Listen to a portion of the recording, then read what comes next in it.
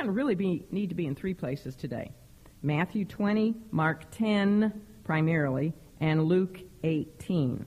So if somehow or another you want to put little markers in those three places, we're going to be talking on Bartimaeus today, one of my favorite Bible characters. Bartimaeus, a blind man, sees. I want to ask you a question, see if anybody knows the answer before we start our lesson, because by the time we end our lesson, you'll all know the answer. But here is the question. See if anybody knows this.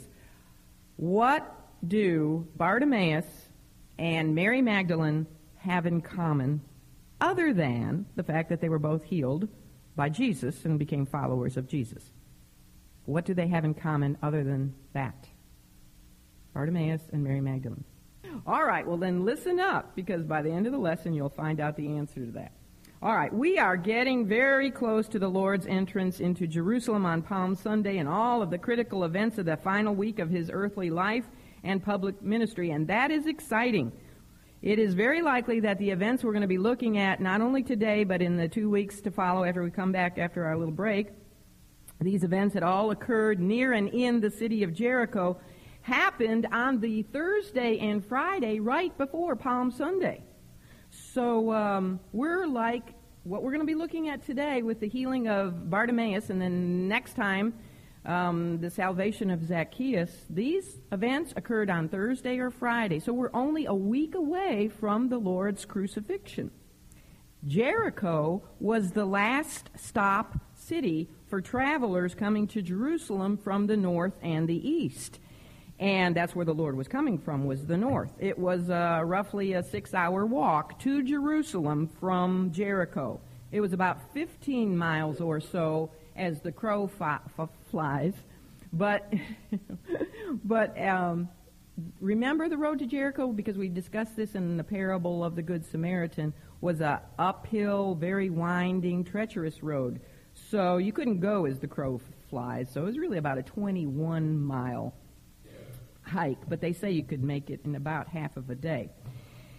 Now remember, because the Jews didn't travel on the Sabbath. Nobody traveled on Saturday. So this does indicate that what we are going to be looking at today and in the next two lessons probably did occur 1 week from the day of the Lord's crucifixion. This is his last stop in Jericho. Next time we see him, he's in the area of Jerusalem. Okay? The last words we had heard the Lord speak prior to these next two encounters, which took place in his only recorded visit to Jericho. This is the only time in our Life of Christ study we ever see Jesus in Jericho. Well, his last words had been spoken to his men, and those words were a combination of a teaching session and a rebuke session and a peacemaking effort. And he had told them, because they'd just been arguing among themselves about who was the greatest and that sort of thing. They were mad at James and John. So he told them about their need to be servant-hearted, to be concerned with serving others more than instead of getting all ambitious about having great positions. And as he had spoken to them, he had also told them the very reason for why he had come to earth and why he must suffer many things and be killed. He had said to them, and this is in Mark 10:45, the Son of Man came not to be ministered unto, but to minister, and to give his life a ransom for many. He had come, isn't that amazing? The King of Kings and Lord of Lords, the Creator God of the universe, had come here to be a servant to man? He had come to be a servant, and he had come to be a sacrifice, to pay the redemptive price necessary to free men from their bondage to spiritual darkness and sin. In fact, as we discussed last week, he was on his way to do just that. And now he encounters, and this of course is all by divine appointment, he encounters along his way a blind man, Bartimaeus, who symbolizes mankind's captivity to darkness. And he also encounters another man, a little short, a wee little man, whose name was Zacchaeus. And he was a chief tax collector, and he was a very corrupt man. So he symbolizes mankind's captivity to sin. So we've got Bartimaeus, who symbolizes for us man's captivity to darkness, And we've got Zacchaeus, who symbolizes for us man's captivity to sin. So, at this very critical hour, if the Lord had been like you and I, at this very critical point in his life, he could have been so preoccupied with his own upcoming time of agony and tribulation. He knew what laid ahead of him. Aren't you glad we don't know what lies ahead? But he did. He knew about all the mocking and the scourging and the killing and everything he would go through on the cross. He had just predicted that to his men for the 7th time. He knew about his cup and his baptism. And he could have been preoccupied with all of that. And he also, if he had been like us, he could have been so frustrated by, just think, he'd been with his men for 3 years. He could have been so frustrated by their self-centeredness and their carnal natures, even at this point in time. So he could have been so filled with thoughts like this that he wouldn't take the time to notice anyone else. And yet we find over and over again that he did not react to circumstances like you and I do, because he was sinless. He was without sin. He came not to be ministered unto, but to minister. And thus we find in very typical Holy Spirit style that right away, right after he had made that statement, the Son of Man came not to be ministered unto, but to minister, right after that, the truth of it is illustrated for us in living color. You see, there were some men in Jericho who needed to be ministered unto. They needed to be set free from their bondage to darkness and sin. And Jesus was never in too great of a hurry to stop along the way to heal the afflicted and care about the sufferings of others. He was also ever and always concerned about teaching his men. Everything he did was to instruct his men. So he is teaching his men that his talk was backed up by his walk.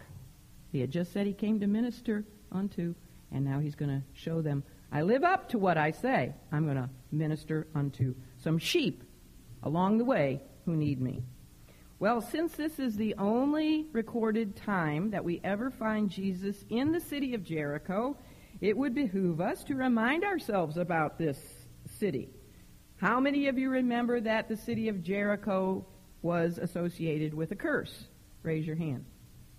It was associated with a curse. A curse had been put on it by the Lord through Joshua. Remember Joshua in the battle of Jericho, all the way back, ancient times.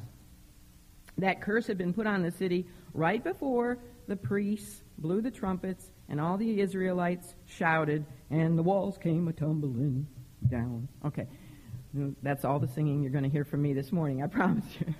Unless I get to singing about Zacchaeus. No, that'll be next time. But you can read about that in Joshua 6, that about the curse, okay? And it's interesting to know, I was reading about Jericho, and it's interesting to know that back in 1907 and 1908, the archaeologists actually excavated the site of ancient Jericho, and they found that there was indeed a Canaanite city there that had not one part of its city walls standing above ground level. Interesting, isn't it? And also the walls fell outward, not inward. It's amazing. But of course, it shouldn't be amazing to us because archaeology always proves that the Scripture is true. Now, it's interesting that the rebuilt Jericho, about a mile from the original, was built by the Romans, particularly under Herod the Great. And he was a man, really, who was not great at all in God's sight. There was nothing great about Herod the Great. Remember him? He was a king of Israel at the time that the Lord Jesus was born. He had no business being the king of Israel. He wasn't even Jewish. He was Idumean. He came from Esau. But anyway, he was that very evil king who had all the little Bethlehemite boys 2 years and under slaughtered in his attempt to kill the Christ child. But he decided that he wanted to have a winter palace in the area of the ancient Jericho. So 1 mile from the ancient Jericho, he rebuilt Jericho, still called the same name.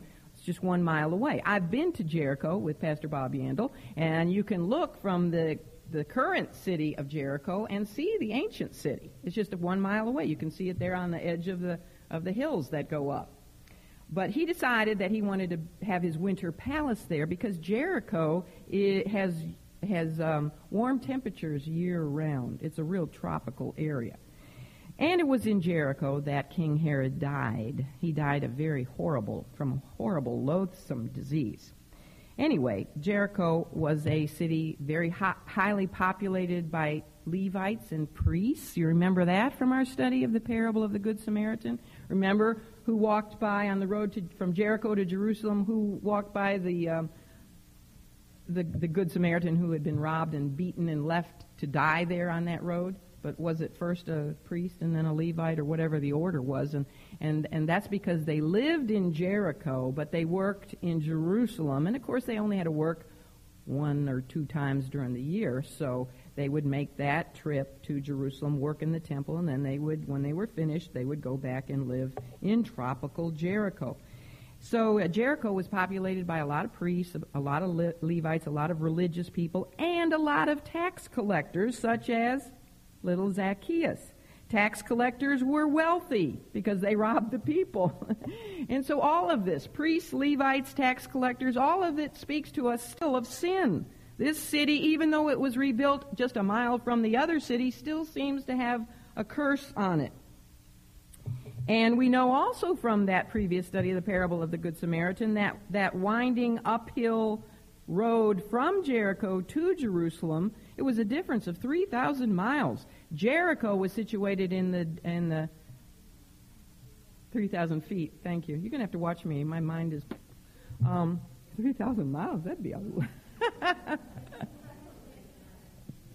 3,000 feet difference from Jericho. See, Jericho is situated down near the Dead Sea, and the Dead Sea is at the lowest point on planet Earth. It's like 1,300 feet below sea level, whereas Jerusalem is up 2,300 feet. So there's a 3,000 feet, not mile, difference between the two cities. So that road is very treacherous, winding, and it's uphill. It might only take half a day, but boy, you get your exercise going. It must be fun going downhill. You could get a skateboard, you know. But uphill it was something. But anyway, we know that was a very treacherous road because it was where robbers and murderers would hide in the clefts of the mountains. You didn't want to make that trip alone. And all that is also, affiliated with evil. So there's still, something still evil about this area. And it was in this vicinity that the Lord Jesus could easily look over at those mountains just on the west side of Jericho and be reminded of evil personified, because that was where he had been tempted by the devil, in that wilderness right there. You could see it from Jericho after 40 days and 40 nights without eating. That's when Satan came to him and tempted him. Now the Lord did not have to go to Jericho, just as he did not have to come to this evil, cursed place we call planet Earth, but he did. I got to thinking, this is the only time we read of Jesus in Jericho. How did he usually go from Galilee in the north down to Jerusalem or Judea in the south? He usually would pass right through Samaria. Now, see, there was no curse on Samaria, but the Jewish people would always go around Samaria because they had this awful prejudice against the Samaritan people. But normally, he would go through Samaria. But this time, for whatever reasons, he went the normal route. He was with a caravan of Jewish people, as we talked about. And so he went, when he was up near the border of Galilee, he went over to the east. I know I do it the opposite way. All right, he went over to the east, and then he went down through Perea, and then where the Jordan is the easiest to cross, he crossed over the Jordan River and went to Jericho, which is just 4 miles west of the Jordan River. I have to think the opposite from where you guys are sitting. That's hard for my little brain. But anyway, so why did he do it this time? Why do you think that he went the other way instead of going through Samaria? He had divine appointments. Just like remember when he must needs go through Samaria, it was because he had a divine appointment with a woman at Jacob's well. And a divine appointment with a whole village of Samaritans there in a village called Sychar. They would all come to know him as their Lord and Savior.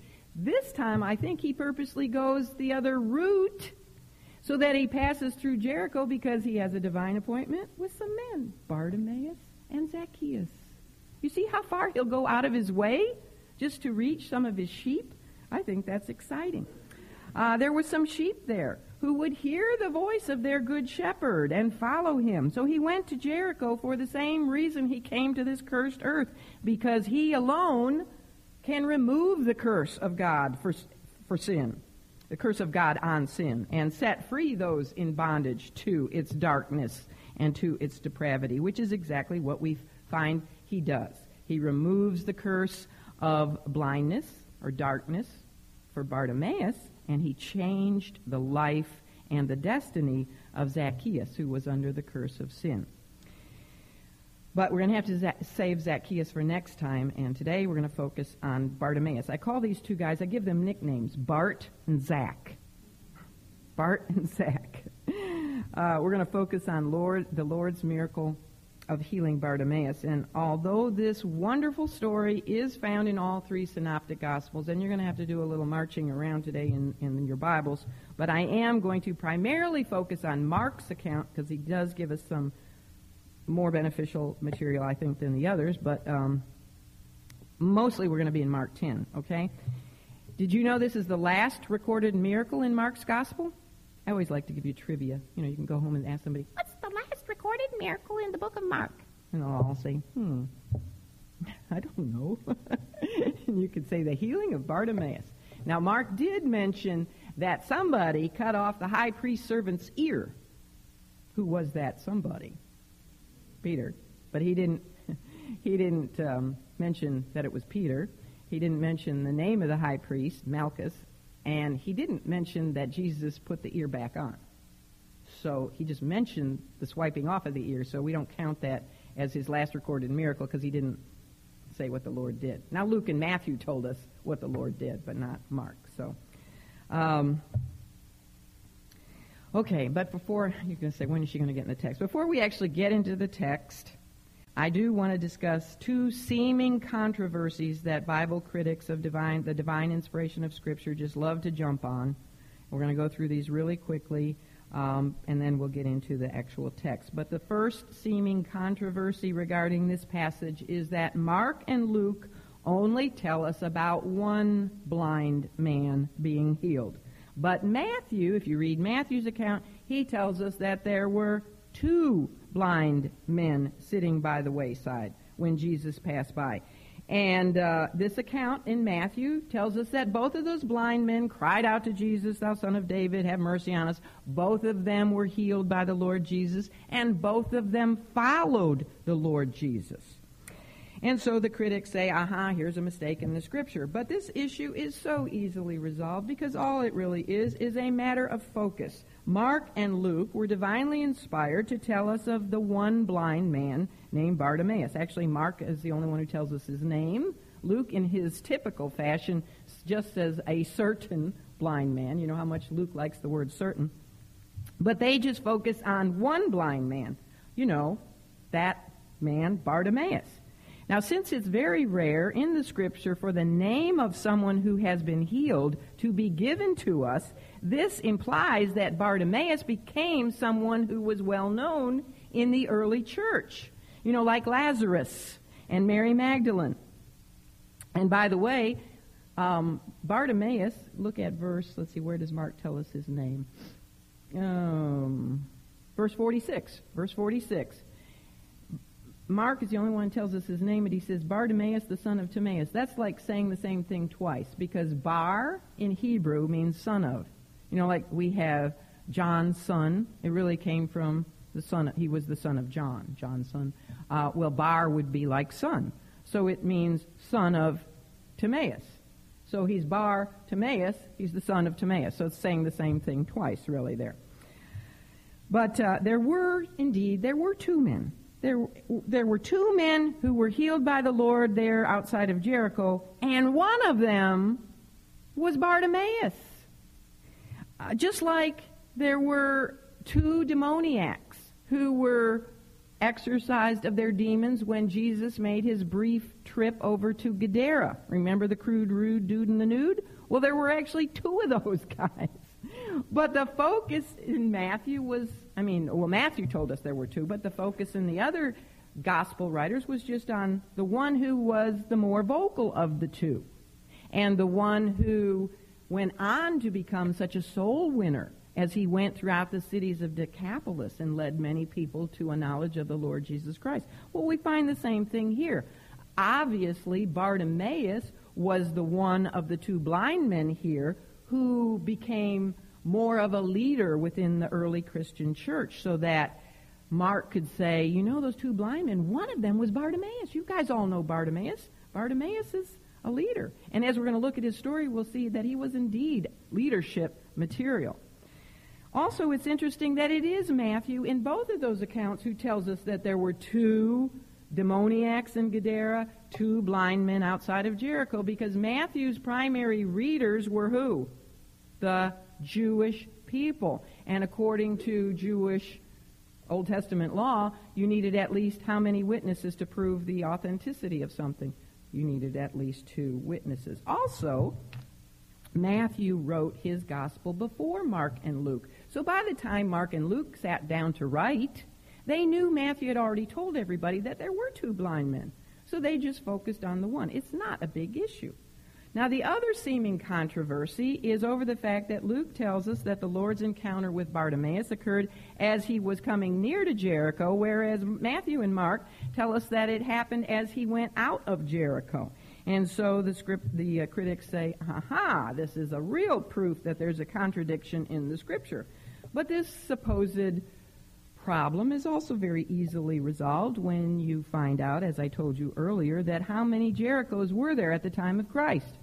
There were two Jerichos. You see, the ancient Jericho, the city of Rahab, who, by the way, was an ancestor of the Lord Jesus Christ. She's one of just two women who were Gentile, pagan women at one point in time, who are included in the Lord's own genealogy. Talk about grace and mercy.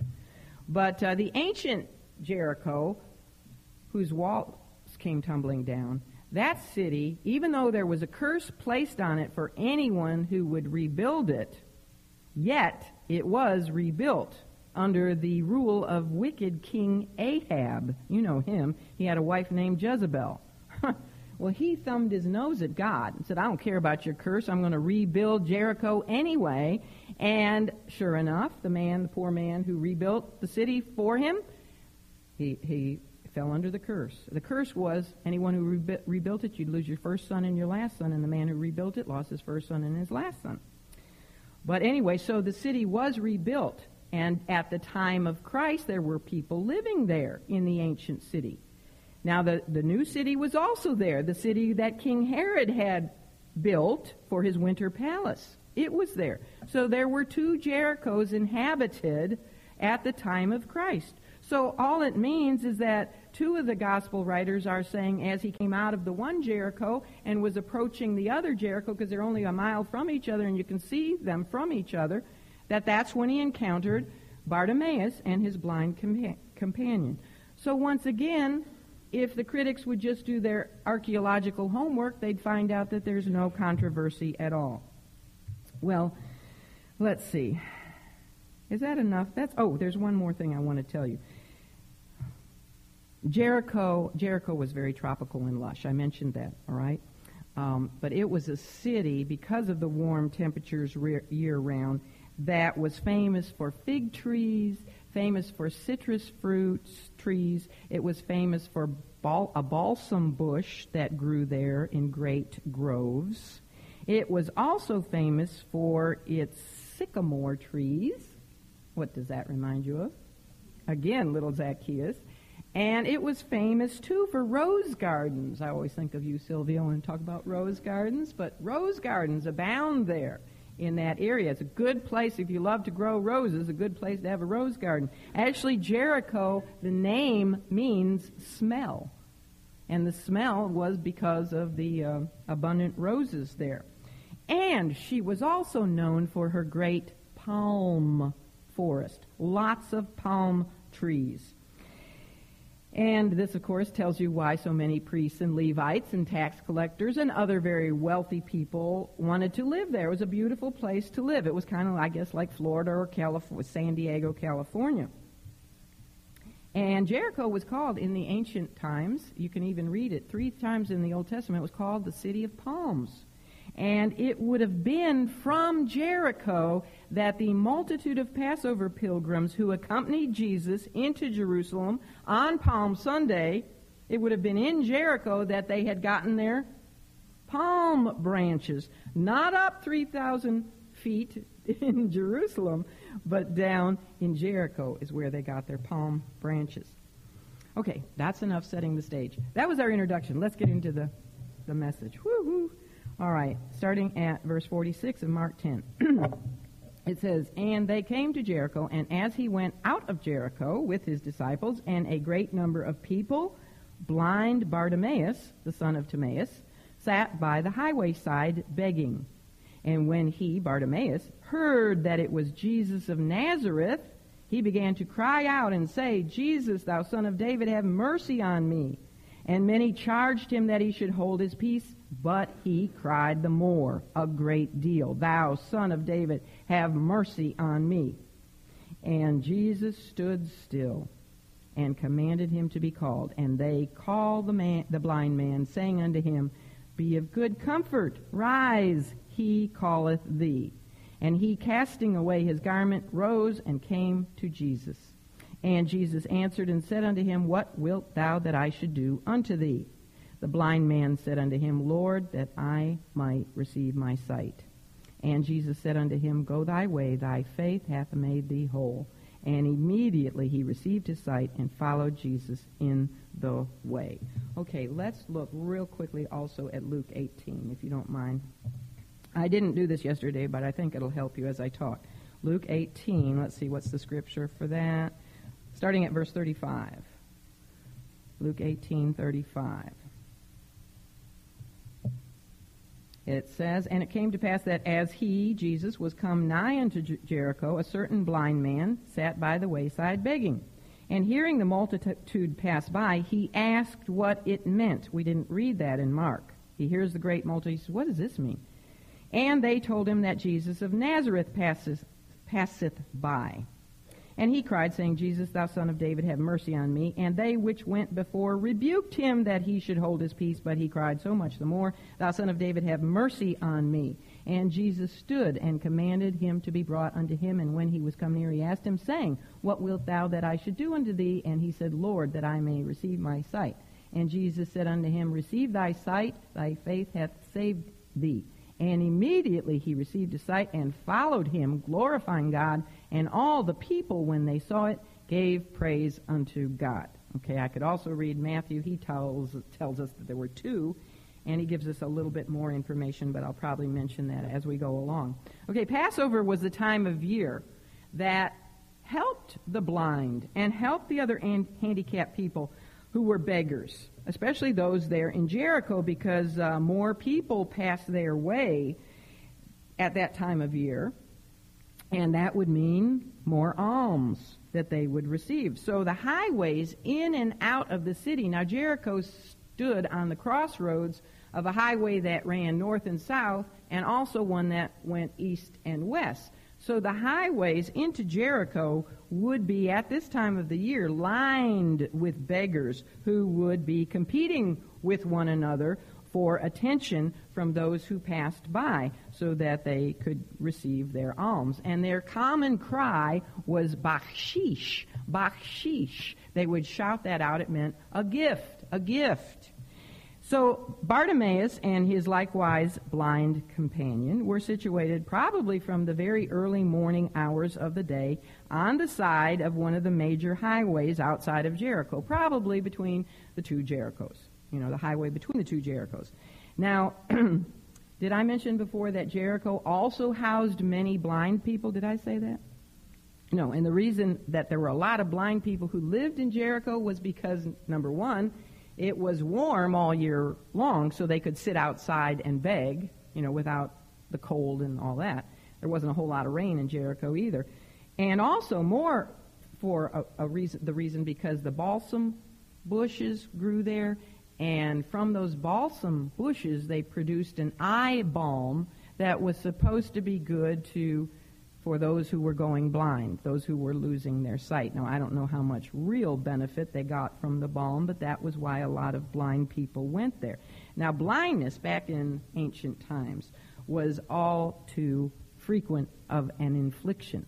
How many of us could raise our hands and say that without laser surgery, cataract surgery, without contact lenses, as I have on today so I can see your lovely faces, without glasses, how many of us would be legally blind? I don't know if I'd be in that category yet, but I'm getting there. And back in those days, not only did they have all those benefits for eyesight, but there was a lot more people who were born blind because of diseases their mothers contracted, and also there were more ways to go blind, to lose your blindness from wounds and from different diseases that were untreatable. Today they're treatable, then they weren't. So there was a lot of blind people back in the Lord's day. Now, I didn't read this in Mark, but it was over in Luke. Luke tells us that Bartimaeus, a certain blind man, when he heard the noise of an unusually great multitude of people, he asked what it meant. That was in Luke 18:36. Now, this was definitely an extra-large caravan of pilgrims that were going on their way to Jerusalem. What did it mean? There was a lot of voices in the crowd that he could hear, a lot of excited voices, a lot of people talking. He could hear the feet of many people tramping by. And he just knew that there was something. You know how the blind compensate for their blindness with their ears? So, they could compensate and say, this is really a large crowd. This is an excited crowd. What is going on? And so in response to his question, somebody answered him and gave him the greatest news that he could ever imagine. Someone said to him, Jesus of Nazareth passeth by. Luke 18:37. And notice Bartimaeus did not have to ask the question, who is Jesus of Nazareth? Think about it. By this time in the Lord's ministry, after 3.5 years, his name was like a household word throughout Israel. And among the sick and the afflicted and the handicapped and the maimed and the lepers and the blind, that name had to be the greatest name any of them could ever hear was coming their way. Surely ever since Bartimaeus had first heard about Jesus, and especially when he had heard that Jesus could even heal the blind, and then in particular some 6 months earlier in nearby Jerusalem at the time of the fall feast of tabernacles, when he had heard that this Jesus of Nazareth had also healed a man who had been born blind, Bartimaeus must have begun to pray that one day this Jesus of Nazareth would pass by his way. He's blind, so he can't get to Jesus. Who could get to Jesus? He was constantly moving around so much, you'd never know where he was. And they didn't have cell phones and GPSs to track him down. And so he must have prayed that one day he'd come to Jericho. And remember, too, that Jericho was only 13 miles away from Bethany, where just a matter of maybe 2 weeks prior to this, Lazarus had been raised from the dead by this Jesus of Nazareth. And don't you know that news had spread like wildfire? Lots of people passing between Jericho and Jerusalem, and they would have very quickly brought the news about Lazarus. And so messianic expectations were at an all-time high with regard to this one who had such power that he could not only give a man born blind his eyesight, but he could also raise the dead. Everybody's excited, naturally, and it's the Passover time of year, and they're all expecting Jesus, who always obeyed the law, that he would attend the Passover feast in Jerusalem, because it was mandatory for all Jewish males to attend that feast. So yes, this was absolutely, definitely the best news that Bartimaeus could possibly hear, and he didn't hesitate to seize his opportunity, competing with all the voices of all his competitors, all the other people lining the road who were also begging for alms from the great crowd, as well as all the noise that was coming from the people who were in the multitude. He raised his voice above everyone, and he must have really had a good set of lungs, and he yelled out at the top of his lungs, "Jesus, thou son of David, have mercy on me." Now, the Greek word for cry out is actually an onomatopoeia. How many of you know what that is? You do. It's a word that it sounds like what it is. Like giggle. Giggle, giggle, giggle. Sounds like a giggle, doesn't it? And wiggle, to me, wiggle sounds like what it is. Well, the Greek word for cry out is krazo, and it sounds like what it is because it means a really loud cry. Krazo! And that's what he was doing. It's the same Greek word that is used for a woman's screams when she's having labor pains. And, that was before spinal taps and epidurals and all the way you girls nowadays get out of all that fun. Not really, but I remember when I was giving birth to my son, who's my oldest, I thought, who in the world is that obnoxious woman screaming? And it was me. They had me under so much gas. I don't know, anyway. But krazo is also the word that was used when the Syrophoenician woman was crying out to Jesus for his mercy for her demon-possessed daughter. And this, to me, is the most interesting. It is also the same Greek word that is used for the Lord's own cry after he had been hanging on the cross for 6 hours. None of us know the pain of hanging on a cross like that, being crucified. It's just beyond imagination. But they say part of the worst physical problem of it is that you can't breathe. And just to get any breath at all, you'd have to try to push your feet against this little beam at the bottom so that you could get your next breath. Because, you'd just be like this, crunched down. And after 6 hours of hanging up there on the cross, anyone would just be, it would take all they could do to say, help. And every time they move, it was just horrific. But for the Lord, after 6 hours of hanging on the cross, to krazo, it is finished, tells us that he was in control. What a man. What a Savior. To be able to do that, it's like a miracle right there. Anyone else would be, but not the Lord. That's just an amazing thing. That it's the word krazo. Anyway, so we find that Bartimaeus was desperate to get the attention. He's desperate to get Jesus' attention because for all he knows, this could be the only one. He's only won an opportunity to receive his sight. He didn't know if Jesus would ever pass by his way again. Now, we know that he was absolutely right in his desperation to scream out and try to get the Lord's attention because, as we know, the Lord never did pass by his way again. He never would go through Jericho again. So he was wise in his desperation. I just would pray that people out in the world today would be as wise as this blind man in their desperation to scream out and cry out for Jesus' mercy as they pass, as he passes by in this one life opportunity that they have. To cry out for his mercy, not caring who hears him, as long as he gets Jesus' attention. So Bartimaeus here is a good example to us, and I don't care what the rest of the world thinks.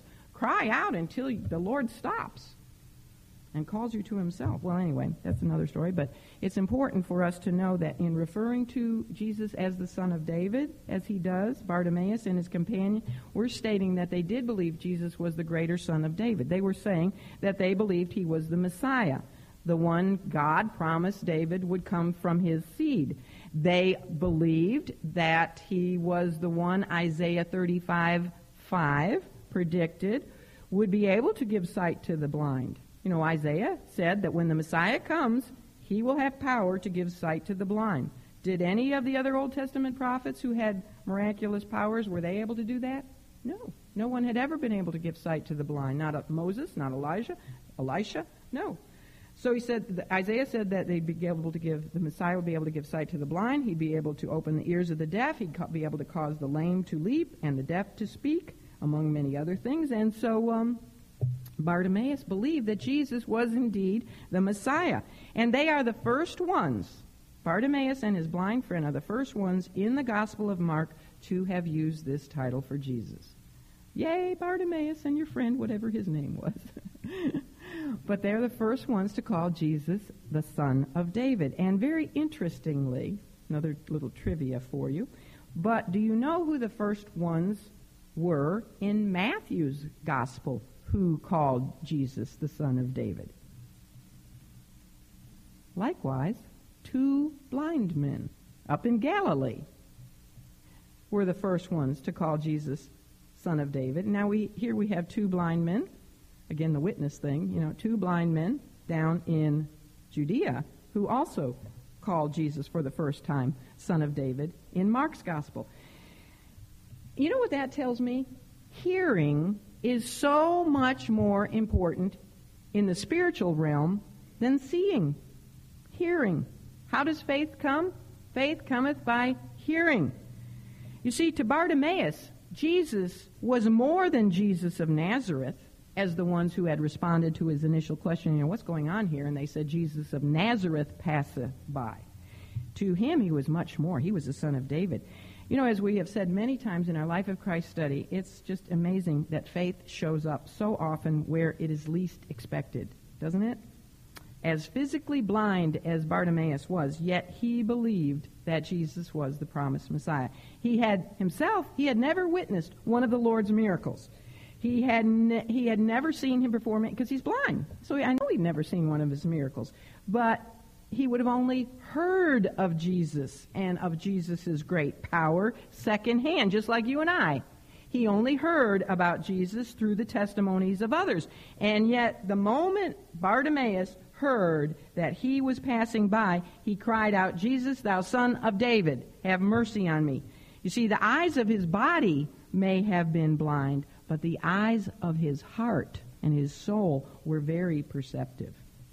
He saw things that the learned scholars of Israel and of Judaism never saw. He reminds me of the man who had been born blind over in John chapter 9, who could put 2 and 2 together better than even the members of the Sanhedrin Council. Remember that blind man? I love Bartimaeus, and we loved that blind man too, didn't we? Got to love him. He's such a character, but Bartimaeus is a character too. But that blind man had said, this is really strange. I know that once I was blind and now I can see. And then he's so bold, he says right to the Sanhedrin, because they're saying, he's got to be wicked and evil. He says to them, since the world began, was it not heard that any man could open the eyes of one that was born blind? If this man were not of God, then he could do nothing. You see, he had the capacity to put 2 and 2 together and figure out that Jesus had to be of God. And, the more opposition he had, the more he grew in his faith. And that's exactly what we see happens here. But so Bartimaeus was able to figure out from all that he had heard that Jesus was the promised Son of David. In addition to evidencing faith in Jesus as the promised Messiah, he also gave evidence of having true spiritual humility. And here he reminds me of the publican who was in the temple along with the Pharisee. Remember, that publican was so humble, he understood his spiritual need. Well, Bartimaeus understood his absolute helplessness apart from the mercy of God. Just like the publican, he asked for the right thing. He asked Jesus for something he knew that he did not deserve. He asked for something that God is rich in. What is God rich in? Mercy. Aren't you glad for that? He didn't cry out for money. He didn't do the normal thing, bakshish. He didn't even cry out for food or clothing. Or he didn't even cry out, Jesus, thou Son of David, give me my eyesight. He cried out for the thing he needed the most. He cried out for mercy. And you know what? It's a really good thing that he cried out to Jesus for mercy, because the crowd surely gave him none. In fact, if the crowd had had their way, Bartimaeus and his companion would have remained in darkness all the rest of their days. We are told, and this is in Matthew, the one account I didn't read, but Matthew tells us that it was a multitude, or many, and Mark tells us that it was many, and Matthew says it was a multitude who charged him that he should hold his peace. Hush up, man! Be quiet! It actually says in Luke, I don't know, I'm getting them all confused, but one of them says, or two of them I think, says that they rebuked him. You see, everybody in that passing crowd, if you think about it, every one of them, big caravan of pilgrims with Jesus, every one of them had to be in a better position than these two blind beggars, because at least all of them could see. They could see where they were going. They had the freedom to move around. They could work for a living, etc. But not one of them apparently even tried to put themselves in these blind beggars' shoes. And remember, the Jewish thinking at that time was, well, these people begging here deserve, they're reaping what they've sown. Maybe in a previous life, or maybe they did some sin in their mother's womb, or maybe it's their mother and dad's fault for some sin that they committed. So, they didn't have a whole lot of sympathy for people like Bartimaeus. And they were only annoyed at his loud shouting. And the crowd was bothered by the possibility that these fellows might actually hinder their own plans and halt the arrival of Jesus in Jerusalem and the great anticipated overthrow of Rome. After all, that was more important. For Jesus to get into Jerusalem and overthrow Rome and set up his kingdom, that was far more important than him stopping here and wasting his time on such low-life beggars. And even obnoxious ones at that, who wouldn't shut up. They kept on crying, krazo, in loud voices. So they're saying basically, be quiet, man.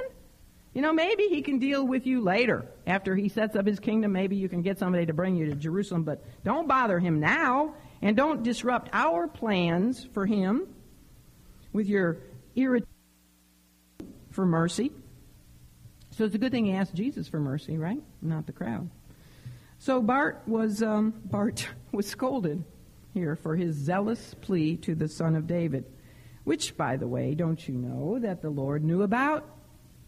The Lord knew of Bartimaeus before he was even born. He knew what he wanted. I'm sure he even heard his screams, but he delayed in calling him to himself. He let the man continue to cry out because all of this was a test. It was a test of the man's persistence. And did he pass that test? Yes, with flying colors. The Lord's delay in answering him did not hinder his persistent prayer for mercy. And that's a lesson to us as well. Now, I love the fact that Bartimaeus would not be bludgeoned into shutting his mouth, no matter how strong the pressure to do so. Just like that born blind man who was healed when he was desynagogued, even when his parents didn't really back him up. He didn't keep quiet. He just kept going forward. In fact, the opposition Bartimaeus encountered here only caused him to be more earnest in his seeking Christ. He recognized his desperation. And so we are told that his response to their rebukes to him was, look at this, is in verse 48, that he cried, which is given in the present tense, he kept on crying the more a great deal. Don't you like him? He kept on crying even more and probably louder, thou son of David, have mercy on me. He was giving evidence of having active faith, faith that pressed on, faith that persisted in spite of criticism and in spite of peer pressure. And notice where the criticism is coming from. This is interesting. It's coming from those who are following with Jesus. Do we find that sometimes? Even within the quote-unquote church? Sometimes those who criticize us and rebuke us, don't get too excited. Catherine, lower your voice. Don't get too zealous about Jesus or the Word of God. Settle down a little bit. Be proper and dignified. Forget it. But interestingly, just like when the disciples rebuked the parents for bringing their children to Jesus, so many times we're shocked. I guess we shouldn't be that the most criticism comes from those within the church. All right, it's interesting to look back now. I want you to go to Luke 18 this time. I do want you to see this. As we go back through Luke 18, well, we have been in Luke 18 for a long time, just like we have been in Mark 10 for a long time. But as we go back through Luke 18, we see how the Holy Spirit inspired Luke to put together a whole series of lessons on the basic truth that persistence is a very important part of the Christian life. Look at how Luke 18 started. It started with the parable of the persistent widow and the unjust judge. And we were even given the stated purpose of that parable there in the very first verse, which was that Jesus was teaching his followers that they ought always to pray and not to faint. That's all about persistence, isn't it? Being persistent in our prayers. And then there was right after that, the parable of the Pharisee and the publican, with the emphasis on the publican, who, in spite of peer pressure against him on all sides, especially coming from that arrogant Pharisee, yet he persisted in his cry to God for mercy. Remember, he kept smiting his breast and looking down, and he was so humble, and he persisted, and that persistence paid off because he was the one who left the temple that day justified. And then also, I just mentioned this in Luke 18, was the account of the parents who tried to bring their children to Jesus, but were rebuked by his own men. And yet, they were persistent, and their persistence paid off. And the only one in this whole chapter, Luke 18, who we find did not continue to persist was the rich young ruler. Now, he started out real well. He didn't care that his peers would be horrified that he ran in public, and then he fell down before Jesus and called him good master. But the problem with him is that he didn't persist. He quit because his wealth got in the way. But then, right away, we had a contrast between him and the Lord's own men who did continue to persist following the Lord. Peter said, "Lo, we have left all and followed thee. We've been persistent, Lord." And the Lord immediately said, "You're right, and you're going to be rewarded for that. You will have manifold more for having done so." And then, of course, that was immediately followed by the Lord's own example of persistence. Even knowing all that awaited him once he got to Jerusalem in the way of suffering and death, yet he had a spirit of flint-like determination to persist in his task until it was accomplished. The greatest example of persistence of all is the Lord Jesus. And now, completing this persistence-packed chapter, we have who? Bartimaeus, who would not be quieted. He would not be bludgeoned into silence, no matter who or how many in the crowd tried to get him to hush up. So it says he cried out the more a great deal. And then we read the next fantastic words. Look at verse 49. And I know these are fantastic and critical words because all three gospel writers mention this. It says, "And Jesus stood still." I love that. Now remember in our last lesson, he was walking out ahead of his men. He was at a fast pace out in front of them because he did have that flint-like determination to get to Jerusalem and get to Calvary and put his work behind him, accomplish that which he had come to do. And so we saw him walking at a fast pace.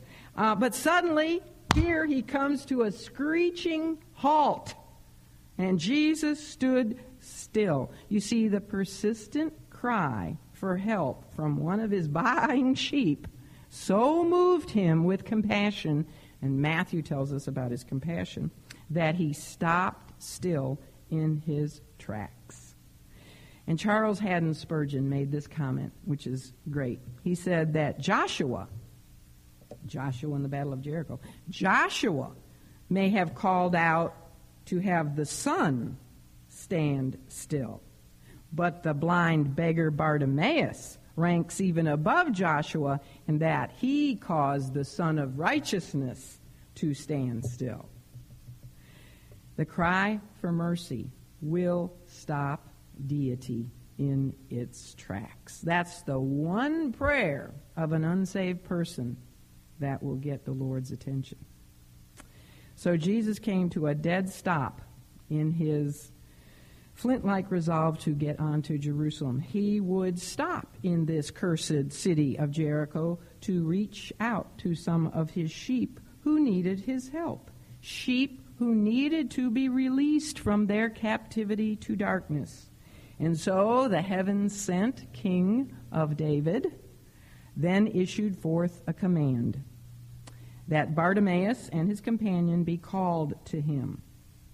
And they who went to fetch him, now I don't know who the they was, the people who went to fetch Bartimaeus and his friend, but whoever they were, now they may have been some of the Lord's disciples, I hope that they were, or they may have been part of the crowd that had just been rebuking this man. I don't know who they were. But if they had been part of the crowd who had 1 minute been rebuking him, and now here they're going to Bartimaeus and saying, be of good comfort, rise, he calleth thee. If that was the same people, this just shows us of the fickleness of the masses, doesn't it? Can you trust the crowds out there? 1 minute they're for you, and 1 minute they can just turn their backs on you. You know, they love Obama now. If he messes up, they would turn on him in a second. That's just the way life is, isn't it? And what did they do with Jesus as he's riding into Jerusalem on Palm Sunday? They're going, Hosanna, the Son of David, and waving their palm branches from Jericho and loving him. And then when he doesn't do what they want him to do and he's hanging on a cross, or before, what do they say? Crucify him, crucify him. You can't trust the crowd, the fickleness of people. But whoever these they are, they go and they get Bartimaeus and they say, be of good comfort, which means be of good cheer. Rise, he calleth thee. Did you know there is no greater comfort, there is no greater cheer than when Jesus calls you to himself? How many of you can testify, I will never, ever forget the day that he called me unto himself? You talk about comfort. I hadn't had any comfort for years. For 21 and 22, how old was I? 22 and a half years. And for the last year, I hadn't been able to sleep at night because I was so worried what would happen to me if I died in my sleep that I was hyperventilating and going to the emergency room and having just a tear. I had no comfort. I had no peace. But when he called me unto himself, be of good comfort. I slept like a baby that night. There's no one who can bring you comfort in this wicked, wicked world that we live in and give you even cheer like Jesus Christ can. And so, the absolute joy that must have flooded Bartimaeus' soul when he heard that Jesus summoned him, I just can't imagine. But the Scripture actually helps us to imagine that joy that flooded his soul, because we are told, and this is where we're told only by Mark, but I love this, and I'm so glad Mark told us this, that when he heard those words, what did he do? Look at verse 50. And he, casting away his garment, rose and came to Jesus. And I got to thinking, maybe this is why Bartimaeus is the focus of Mark's account. Maybe the other blind man took his outer garment with him, but not Bartimaeus. He wanted, and the garment they're talking about here is the outer robe. You know, they had an inner robe and an outer robe. He didn't want anything at all to hinder him in his eagerness to get to Jesus. He might trip on that garment. This would have been the most important possession he would have had, especially as a beggar, because the outer garment was what beggars would use if they were homeless, what they would use as a blanket to cover them at night. And also it was what they would spread before them. Okay, here he is. He's on the side of a highway, sitting on the dirt road, you know. And what they would do is they would take their outer garment off, and they're sitting down on the ground, and they would put the outer garment in front of them. And this is what people would throw their alms on, their coins on, the outer garment. So when he gets word that Jesus is summoning him, what he does is he grabs that outer garment, probably had coins on it too, and just flings it out of his way. He didn't want anything to hinder him. And then it says that he rose. Now, I'm sorry the English only says rose, because the Greek word is sprang up. There is nothing hesitant about this man at all when it comes to Jesus. He sprang up just like a spring chicken. And it's the only time this word is used in the whole Bible, this particular Greek word. He just, like Tigger in Winnie the Pooh, he sprang up. You can tell I have little grandchildren, can't you? And he didn't care. I compare him to the rich young ruler. You know, the rich young ruler had so much, and yet he wasn't willing to part with any of it.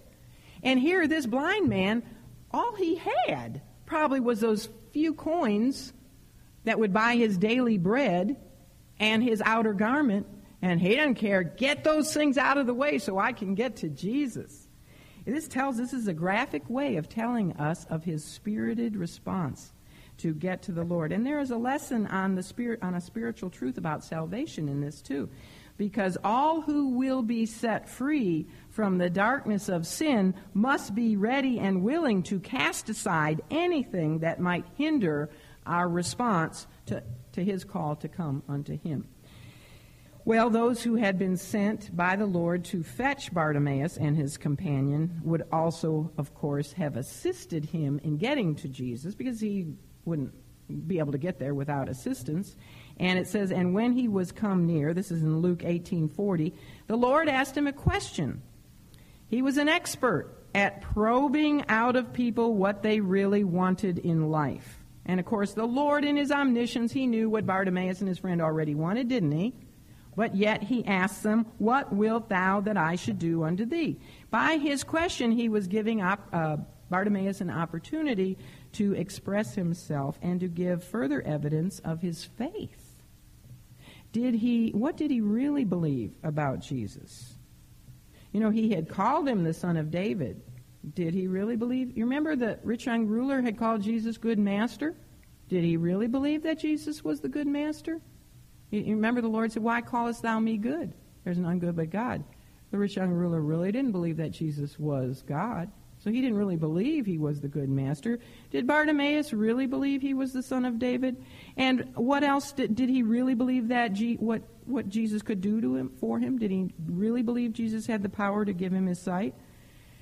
And by the way, think about this. In not correcting Bartimaeus at this point in time for having repeatedly and loudly called him the Son of David, I don't think I worded that right, in not rebuking him for saying that he was the Son of David, Jesus was really admitting that he was the Son of David. Because if not, this would have been the time when he would have said, Bartimaeus, don't call me the Son of David. I am not. I am not the promised Messiah. But he didn't do that because he is the greater Son of David. So he was accepting that title. Our friend Bartimaeus not only knew what he wanted from the Lord, he also knew exactly what the Lord was able to do. So being a man who we have seen has not been hesitant at anything, he immediately responded to the Lord's question by saying, Lord, that I may receive my sight. And again, in the English, you don't see this, but the word receive my sight really means receive back my sight. So here was a man who had probably gone to Jericho because of the eye balm he had at one point in time been able to see. He wanted his sight back. And his response is interesting in two other ways also. First of all, it definitely tells us that Bartimaeus believed in the power of the Lord to open his eyes.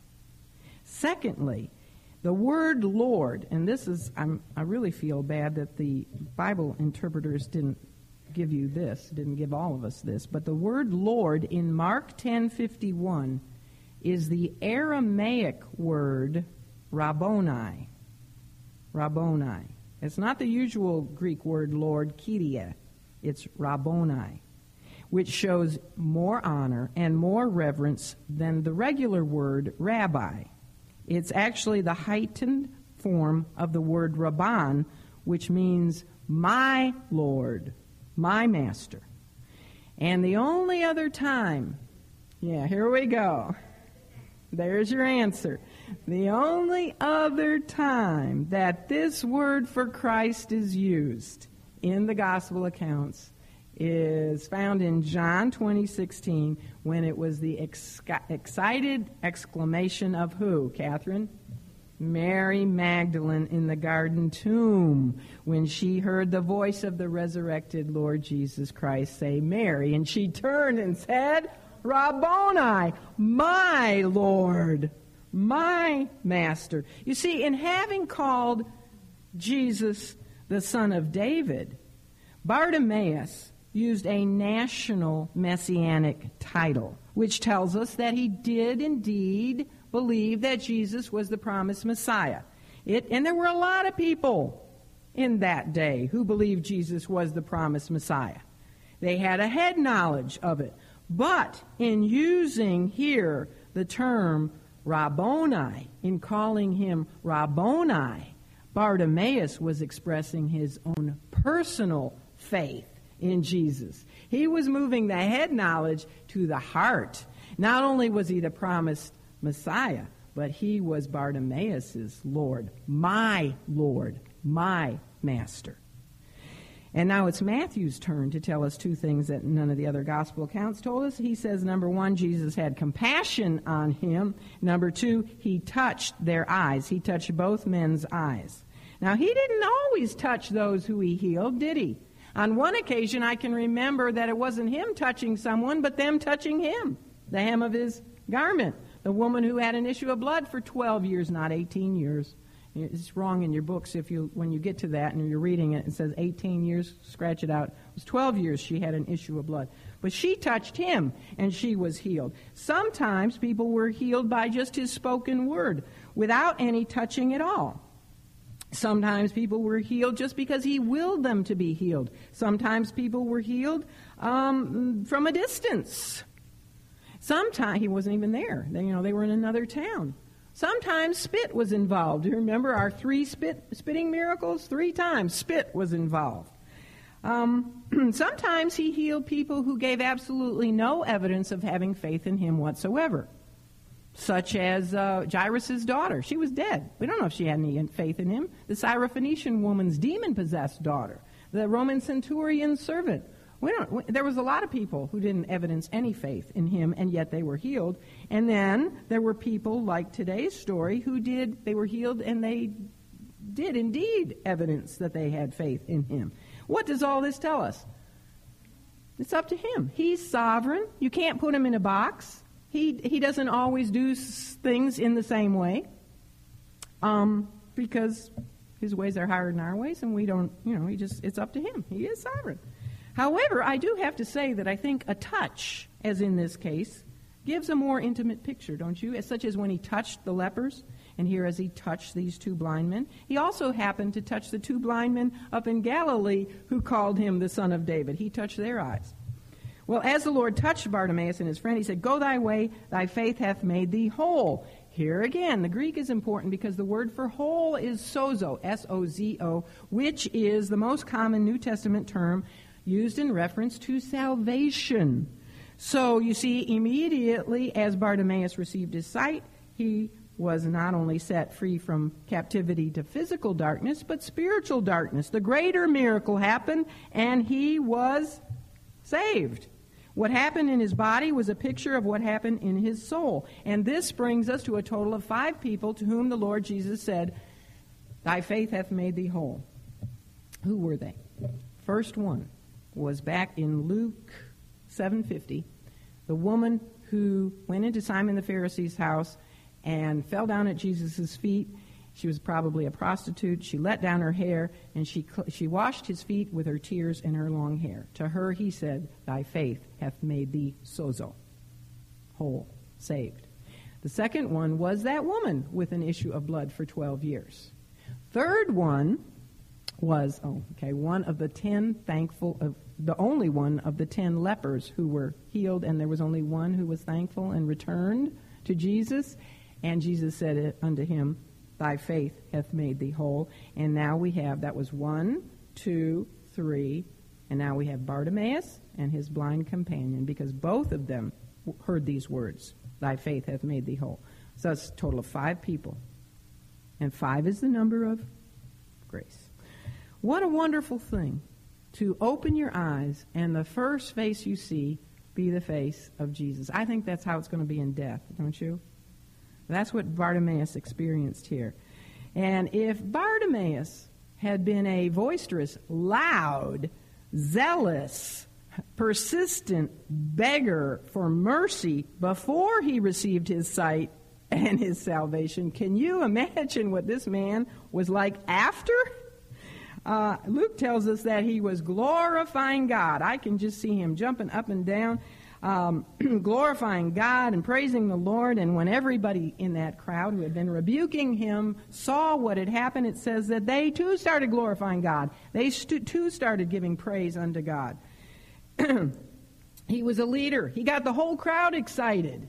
He was excited, and instead of, they got excited too. I think he probably was the first one to go over and break off a branch from a palm tree and start waving it and saying, Hosanna to the Son of David. I think he was, well, I know I'm getting ahead of myself, but as they marched from Jericho into Jerusalem in just a couple days, I can picture Bartimaeus at the head of the crowd with his palm branch, saying, Hosanna to the Son of David. He got the whole crowd to be saying Son of David, didn't he? He was a ringleader. And back to the story. After he was healed, the Lord said to him, go thy way. You see, the Lord was giving him liberty at this point to choose his own path. Go back to your family. I don't know where he was from originally. Maybe he was. Go thy way. But Bartimaeus knew which way he wanted to go. Look at the end of verse 52. I'm in the wrong chapter. Luke 10. He says, go thy way, and immediately he received his sight and followed Jesus in the way. Which way did he want to go? He wanted to go the way Jesus was going. So this tells us, and by the way, the word followed is given in the continuous tense. He continued to follow the Lord Jesus. So, in another day or so, Bartimaeus was with that crowd that did go into Jerusalem with the Lord Jesus. And what do we find that they were shouting on Palm Sunday? Matthew 21:9 says this, Hosanna to the Son of David, blessed is he that cometh in the name of the Lord. Hosanna in the highest. That was declared by the multitude who followed Jesus into Jerusalem on Palm Sunday. He was a great leader, Bartimaeus. I believe one day in heaven we're going to find out that he was the leader in this pack. Well, I want to finish. I know I've gone over time, but I want to finish with a little true story that's very moving. When I read it, I started crying, but it's a true story about a medical missionary who performed surgery on a blind man who was a national in the country where the missionary was serving. And the surgery was a success, and the blind man received his sight. But shortly after the surgery, the blind man suddenly disappeared. And it really saddened the missionary because the man hadn't even bothered to say thank you or goodbye. He just disappeared. And the missionary thought, at least he could have said goodbye to me. However, a few days later, there was a knock on the missionary's door, and when he opened it, he was greatly surprised to see his former blind patient standing there at his door holding a rope. And guess what? Attached to that rope were 10 more blind men. Isn't that wonderful? And I would not be surprised at all to find out if Bartimaeus was not the reason that we read this in Matthew 21:14. In just a few days, after Jesus does go into Jerusalem, you have to put everything in the context. That makes it so much more exciting. When you're teaching your children the story of Bartimaeus, make sure you put it in the context. Just a few days before Palm Sunday and the crucifixion and everything. But just in a few days from when Bartimaeus got his sight, and Jesus is in the temple in Jerusalem, and he's sitting there and he's teaching the people, we read this. And the blind and the lame came to him in the temple, and he healed them. You see what I think happened? Not only was Bartimaeus at the front of the crowd, waving his palm branches and saying, Hosanna to the Son of David, but once they got into the city of Jerusalem, I believe Bartimaeus ran around with a rope, and he found every blind person and every lame person that he could in that city, and he brought them to Jesus there in the temple, and they were all healed. That's what I think. And wouldn't you do the same? Wouldn't you? I hope you would. All right, let's pray. Thank you, Father, for including this wonderful story in the Word of God. Father, teach us, all of us, to be persistent in our pursuit of your righteousness and in our pursuit of Christ-likeness, which only comes really through our persistence in your Word. I pray, Lord, that our hearts and our souls and our minds would be so desirous of knowing you more fully and seeing you more plainly that we too are willing to literally cast aside anything that might encumber or hinder us from that pursuit. And there's many things out there to distract us. May we learn to ignore the voices of people or systems that would try to keep us from this sole purpose, Father. And may we have a deeper love for the lost and a greater boldness to get out there in the world with a rope and bring them to yourself. And we pray these things in Jesus' name. Thank you.